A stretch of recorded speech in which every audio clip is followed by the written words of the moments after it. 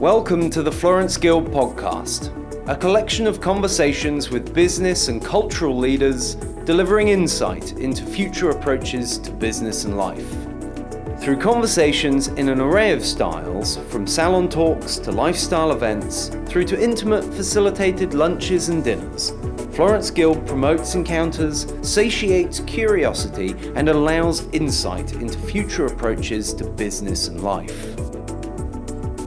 The following Florence Guild conversation was recorded live at Work Club Melbourne, Australia's most forward-thinking workspace.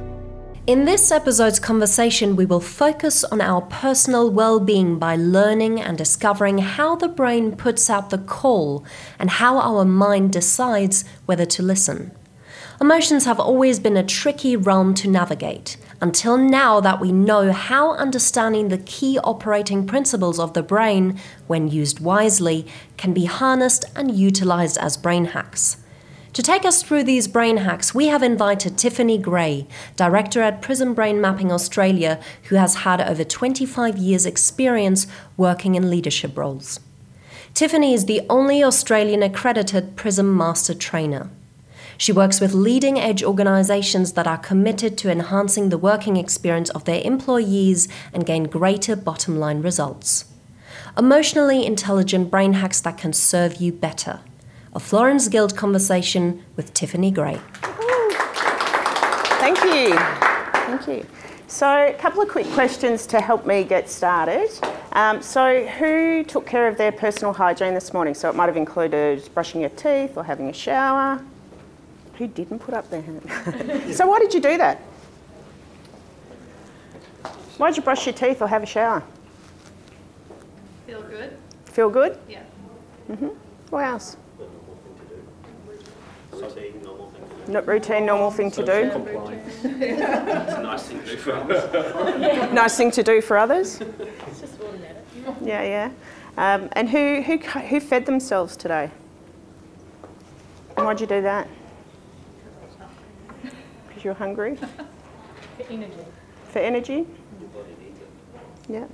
Did anyone go for a run? Go to the gym? No, go for a walk to the train? Yeah, those sorts of things. So why do you do all those things? Who worked on a project today? Shot off a couple of emails, had a conversation, maybe helped solve a problem. So who intentionally got up this morning and actually asked themselves how they were? So why'd you do that? It's a habit. It's a habit? Yeah. It's a practice. Yep. So what's the impact of not doing that? Well, it's like hygiene. It's you just know when you haven't brushed your teeth, don't you? Yep. And do you have a set routine for it, for when you actually ask yourself that question? Yeah. It's almost like a checklist. Yep. Okay, and who actually stopped when they were either buying their train ticket or at the service station and actually looked the person in the eyes and said, "How are you today?" Yep. So why'd you do that? To be friendly. To be friendly? Yep. So when I actually generally ask these questions to leaders in organisations, definitely always the hands go up until I get to the question around how did you actually ask yourself, how are you today? And we tend to actually spend more time looking after physical self, some of those routine behaviours, but being able to actually ask ourselves, how am I, becomes a little bit more challenging. So today what I'd like to do is actually explore being emotionally intelligent. So I'm not going to kind of jump into that definition of emotional intelligence, because for me, based on the work that I actually do in organisations and also the research that I've done, for me it's about how do I actually regulate my emotions, being able to understand where I am in the world, how I kind of navigate that, what does it actually mean, and how do I regulate. And has anyone done any work in neuroscience? You have? Great. So you can come and help co-facilitate with me. Yay. I always love having a buddy. But,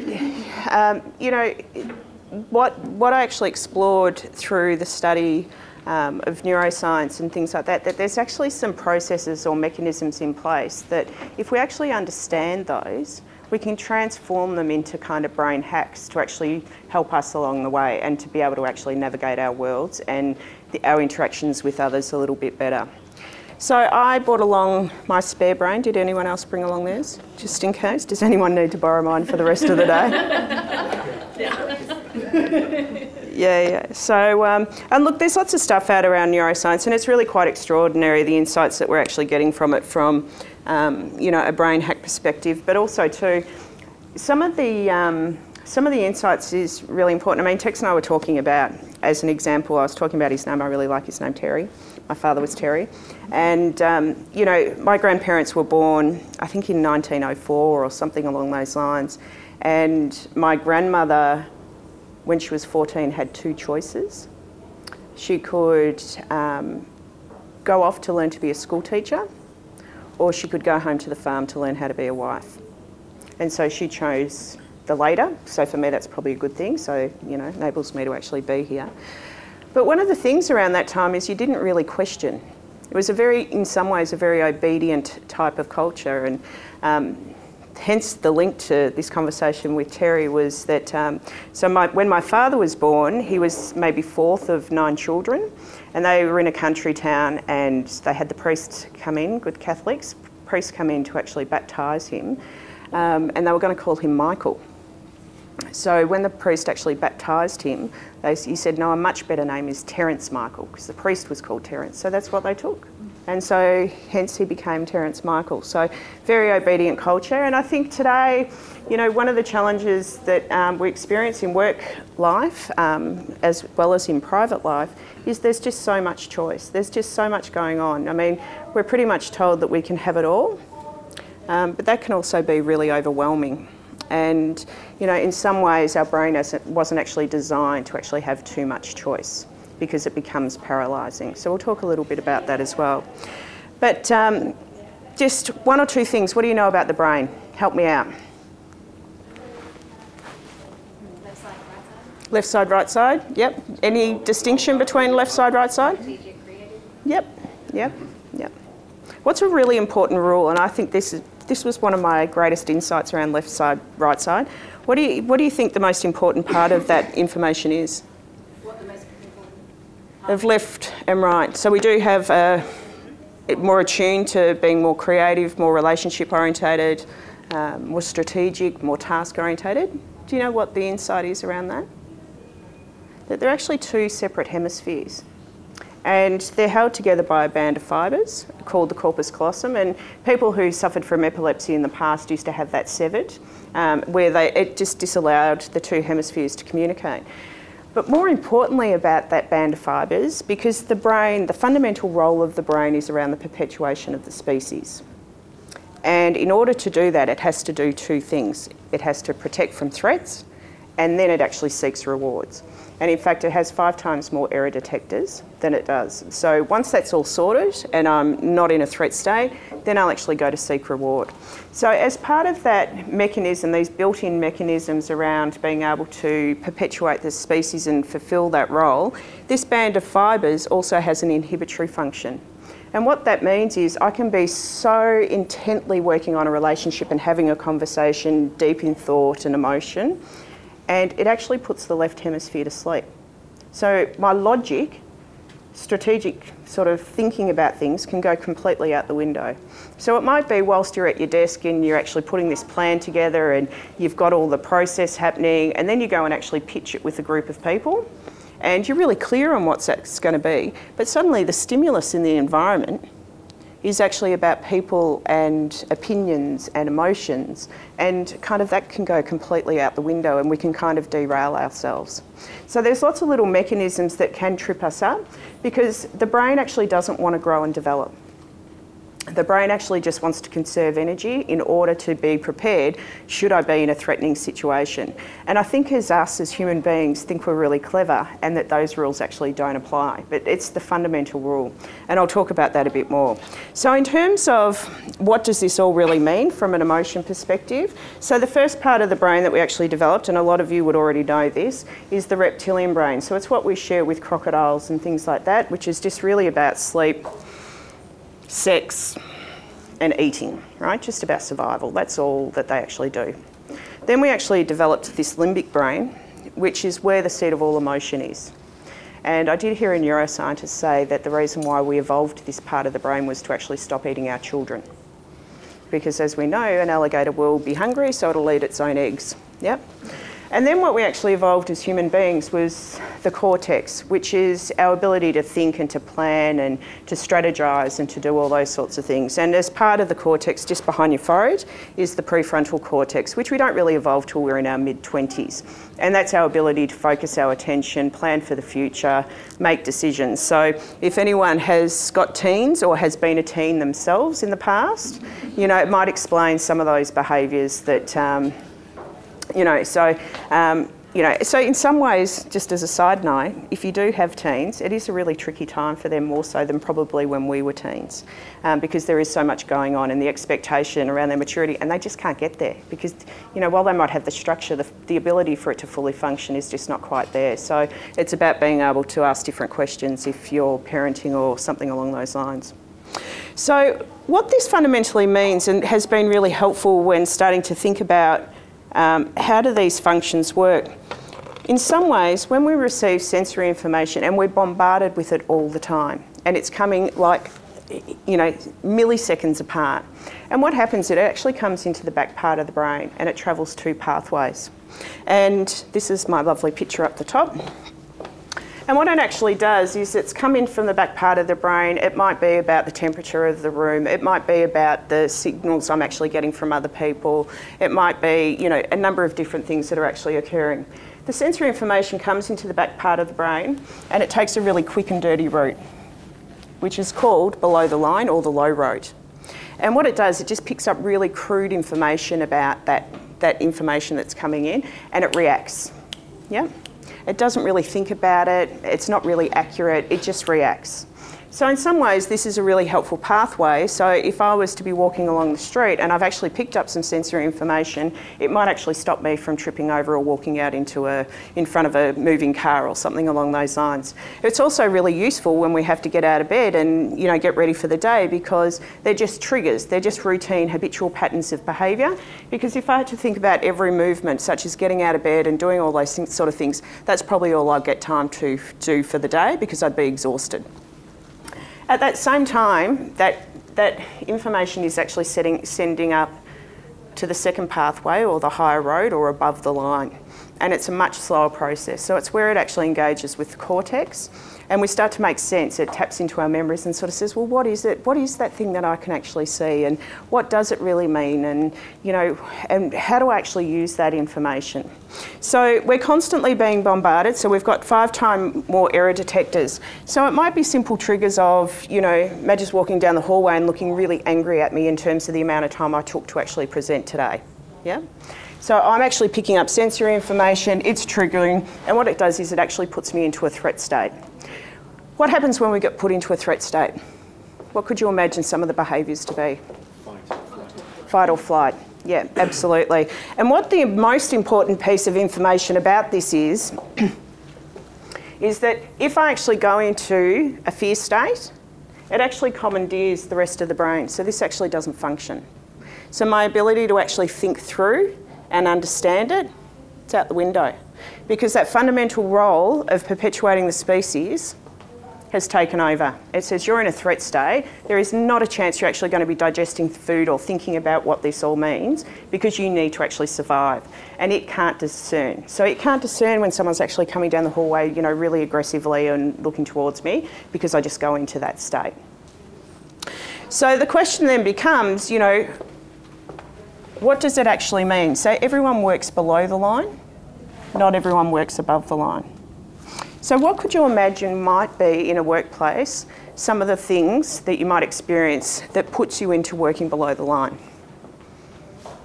Bad look on your boss's face. Bad look on your boss's face, yep. What else? Toxic culture. Toxic culture. Yep, absolutely. What else? A short email without any qualifying information. Yep, yep, yep, Need to see your mum. yep, yep. Yep. So when we're actually working below the line, sometimes it can be really useful because it can actually help us to survive, and it can also help us to, you know, undertake some daily functions without having to really think it through. But when it actually starts to get really below the line, when I'm in a threat state, where it is about survival, it's where I actually turn inwards and try to control my environment.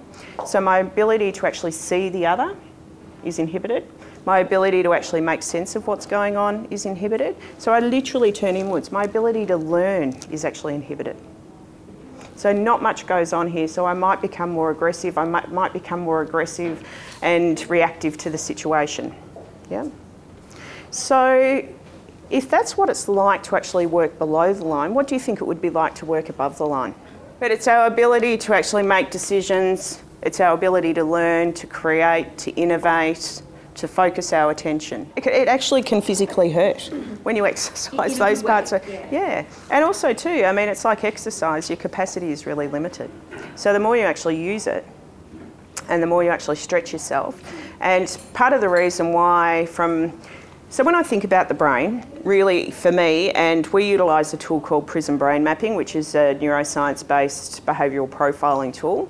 And the reason we use Prism, it's not the be-all and end-all, but what it does, it provides an opportunity for me to see self outside of self and to make some more informed choices around how do I actually impact on myself and how do I potentially impact on others. So it's just a good platform to actually work from. But with that, with what you're saying is, for me, it's really about the economics of energy. How much is it going to cost me to exercise particular behaviours and what's going to be my return?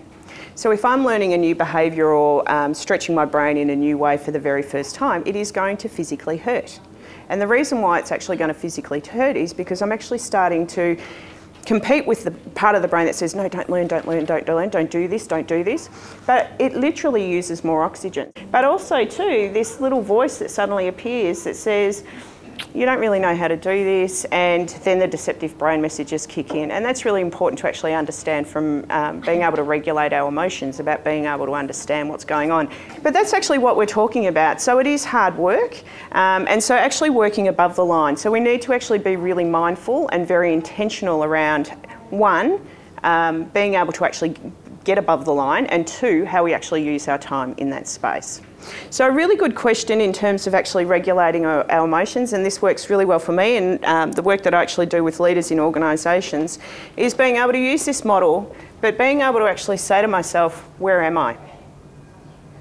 When you actually hear the real estate and they say there's three really important things when you're actually picking a property, what are those three really important things? Location, location, location. So it applies here too. So being able to actually notice and ask yourself that question, so I can intentionally ask myself in the morning, where am I? But throughout the day, how do I start to wire in the behaviour to notice and to ask myself, where am I?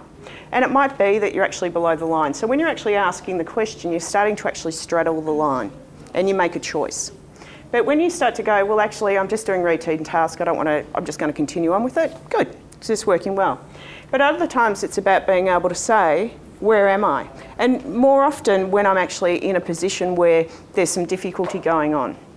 There's a lovely term that's used in South Africa called Ubuntu. Has anyone heard of that before? What does that mean?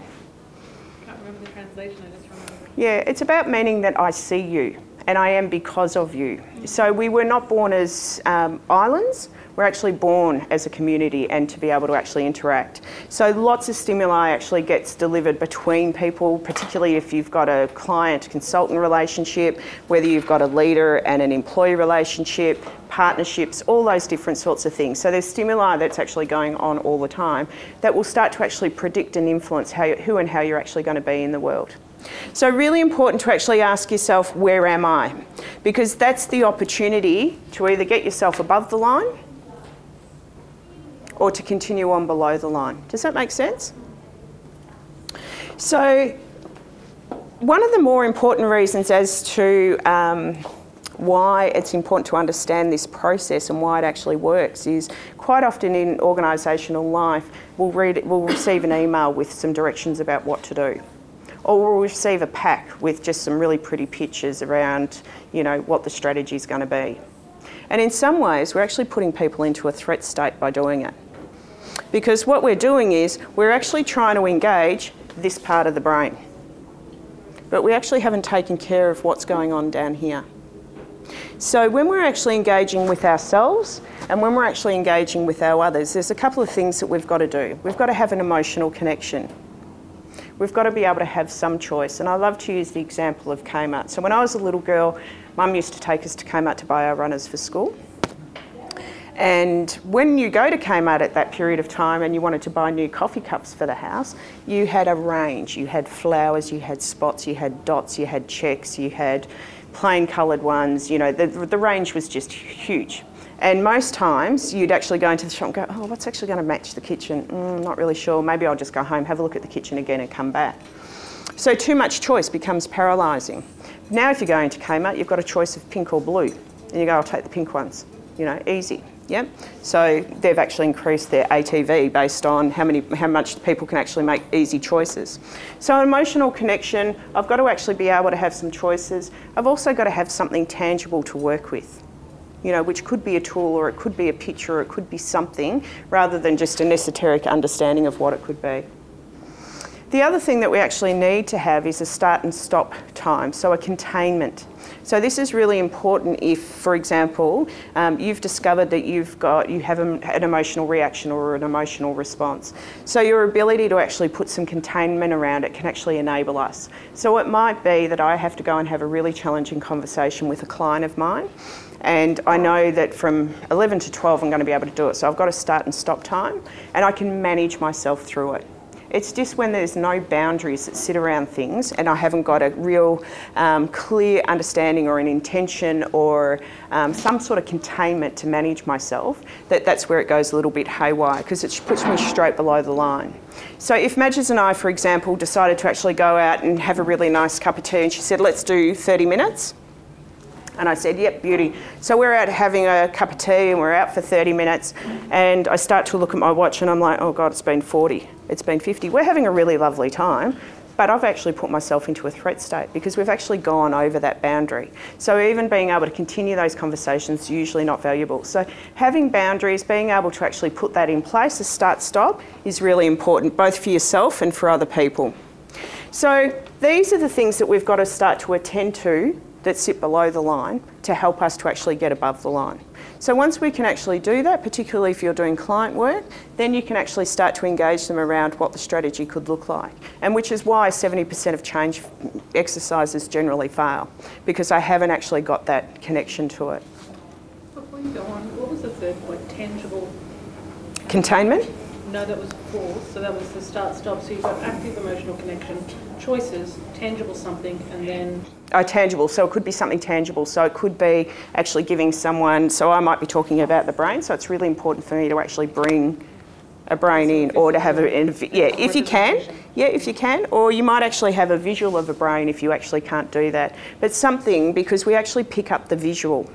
Our visual processing actually gets picked up quicker before anything else. And that's why I might actually see someone, going back to that example of walking down the hallway, and I pick up their facials or parts of their facial expressions, and I put myself into a reaction before I'm even consciously aware of what's going on. Now, just to actually highlight this a little bit more, this happens in 0.3 of a second before I am consciously aware. So an example would be when I was, as I mentioned to you, my father's family grew up in the country and they lived in the country. I grew up in the city. Every time, which was usually Christmas Day on a 40-degree day, we would drive there for 4 hours in the car, no air conditioning. Wouldn't happen today, would it? But anyway, but when I used to get there, they were all truck drivers and farmers and things like that. And all I used to hear as a child was that when you live in the country and you drive on these country roads, a horse or a kangaroo runs out, or a cow, runs out and jumps in front of your car or your truck or something along those lines. For some reason, that's what I heard every time I went to visit. So anyway, so eventually I actually moved from the city. I actually moved down the coast, and I had to travel on a 100k road for an hour.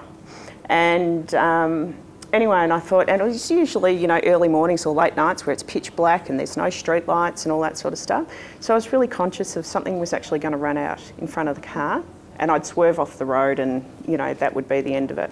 So I used to say to myself, and not that I need to go off to therapy for this, but I used to say to myself, if something runs out in front of the car, drive straight through. And they were the exact words that actually wired into my brain. If something actually runs out in front of the car, drive straight through. I didn't say swerve, because what would have happened? I didn't say don't swerve. It wouldn't have actually picked up and so my automatic response would have probably been to swerve. So I'd been living down the coast for a period of time, and then they decided halfway down this sort of 30k road, they decided to build a new residential place for people to live. And anyway, I was driving at about 4 o'clock in the morning. I had one of my oldest son in the car, who was about 15 at the time. And anyway, the stop sign said 80, because they changed it from 100 k's to 80, and I'm thinking, oh, and it really stuck out, go slow, go slow, go slow. And anyway, next minute, I'm looking as I'm driving, and I see these eyes in my headlight, these really big eyes, and I sort of looked at it and I sort of went, God, you're a funny looking sheep, and what are you doing, you know, in front of the car? Anyway, this is how slow it felt, because everything actually slows down when you're under stress, we all know that. So anyway, so I'm looking at it, and it felt like I just looked over like this. And oh, you're not a sheep, you're a deer, and in fact you're a herd of deers. So it had happened, and I was as cool as a cucumber, just drove straight through. And I, you know, slowed down. We did collect one of them, and it went for a little fly in the air and was fine. It got up and ran away. But the reason why I'm actually telling you this story is I actually probably picked up that stimuli that they were running down the hill, because my son said to me, Mum, they were so big, they were running so fast down the hill, and he froze. He could just see it all happening as he's looking out the window, but I was driving along. So in some ways I've actually probably picked up that stimuli, but I wasn't consciously aware of what was going on, but I'd actually wired in a behaviour to actually put me in motion. Does that make sense? So if you actually use some of these tricks really well, you can actually start to wire in through things below the line. But you've got to get to the place of being able to say for what purpose, and how often do I actually check in around why I'm actually wiring in those behaviours. You know, whether it might be about getting up and doing a keynote, whether it's about being able to give someone really difficult feedback.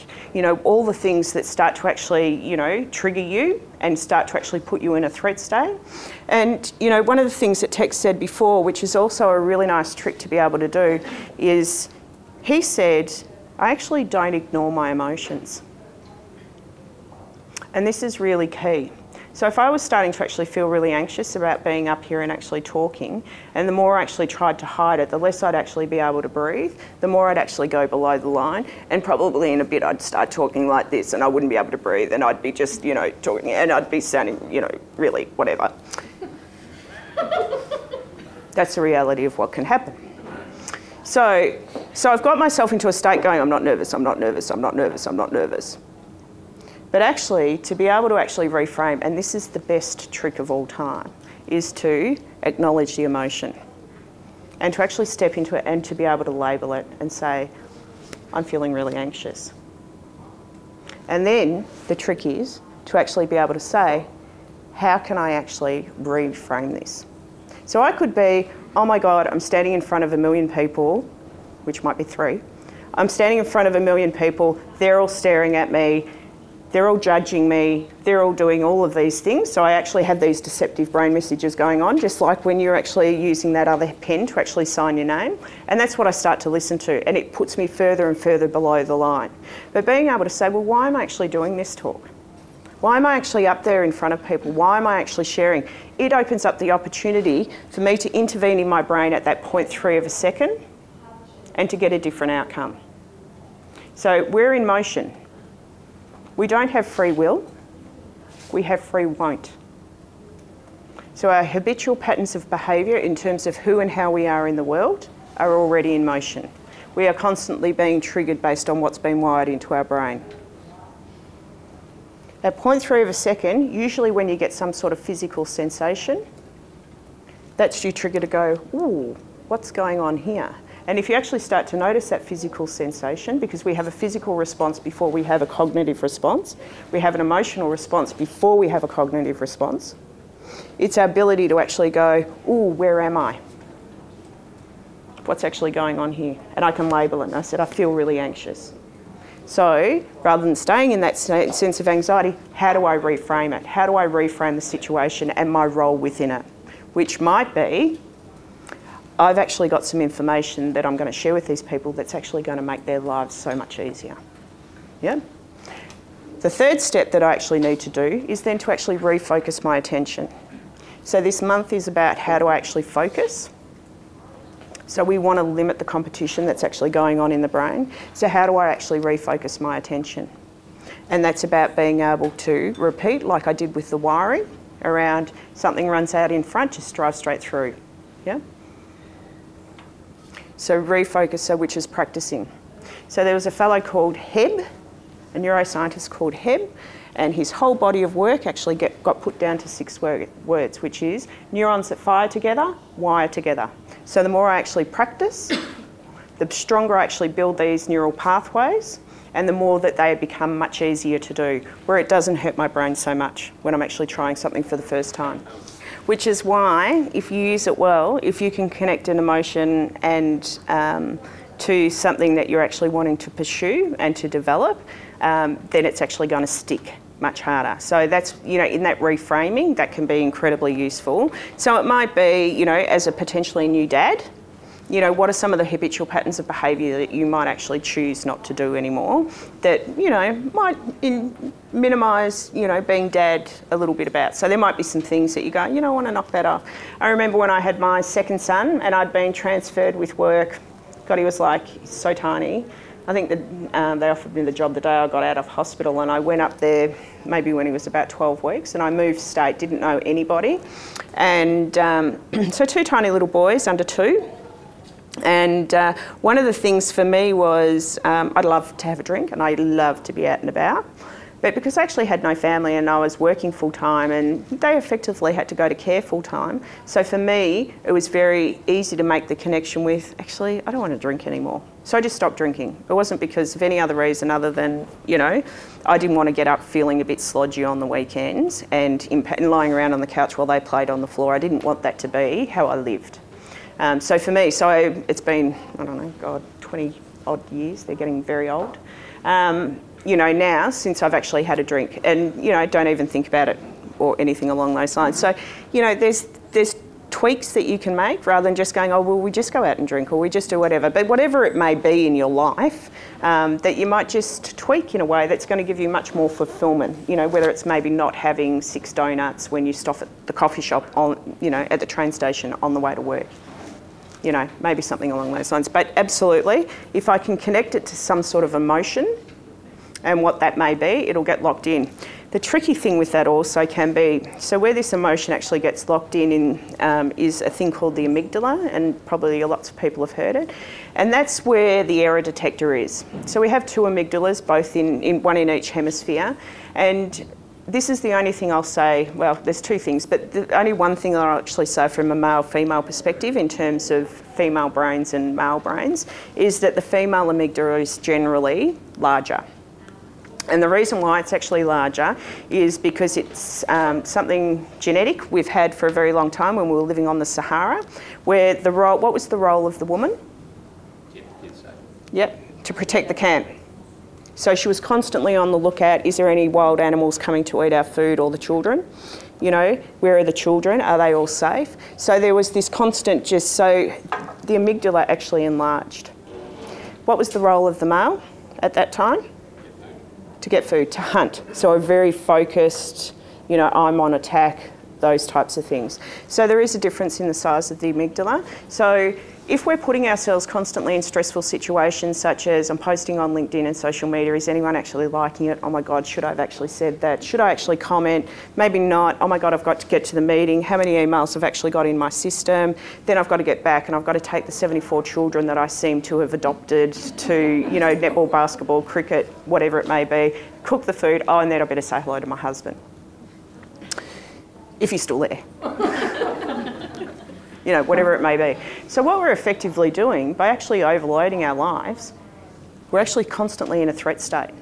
And we're actually enlarging our amygdala. So this doesn't just apply to females now, it actually applies to males. And so people, who have a very traumatic experience, such as when we hear about PTSD and things like that, those memories get locked in the amygdala automatically. So don't forget, it's happening, the sensory information's coming into the back part of the brain, it gets locked into the amygdala, and they're actually reacting. Yeah. And it's very hard once you've actually got really traumatic memories locked into the amygdala to actually be able to work with them. Yeah, because sometimes you're not consciously aware of how that occurred. Does that make sense? Did I give you the 3 steps? Label what's going on, reframe, refocus your attention. That's how you change your brain. But thanks for having me. I hope that was useful. And Thank you very much. yeah, please stay in touch. Explore the Florence Guild podcast with the best talent from Australia and across the world. You can subscribe and rate this podcast on iTunes. For more information on Florence Guild, visit florenceguild.com.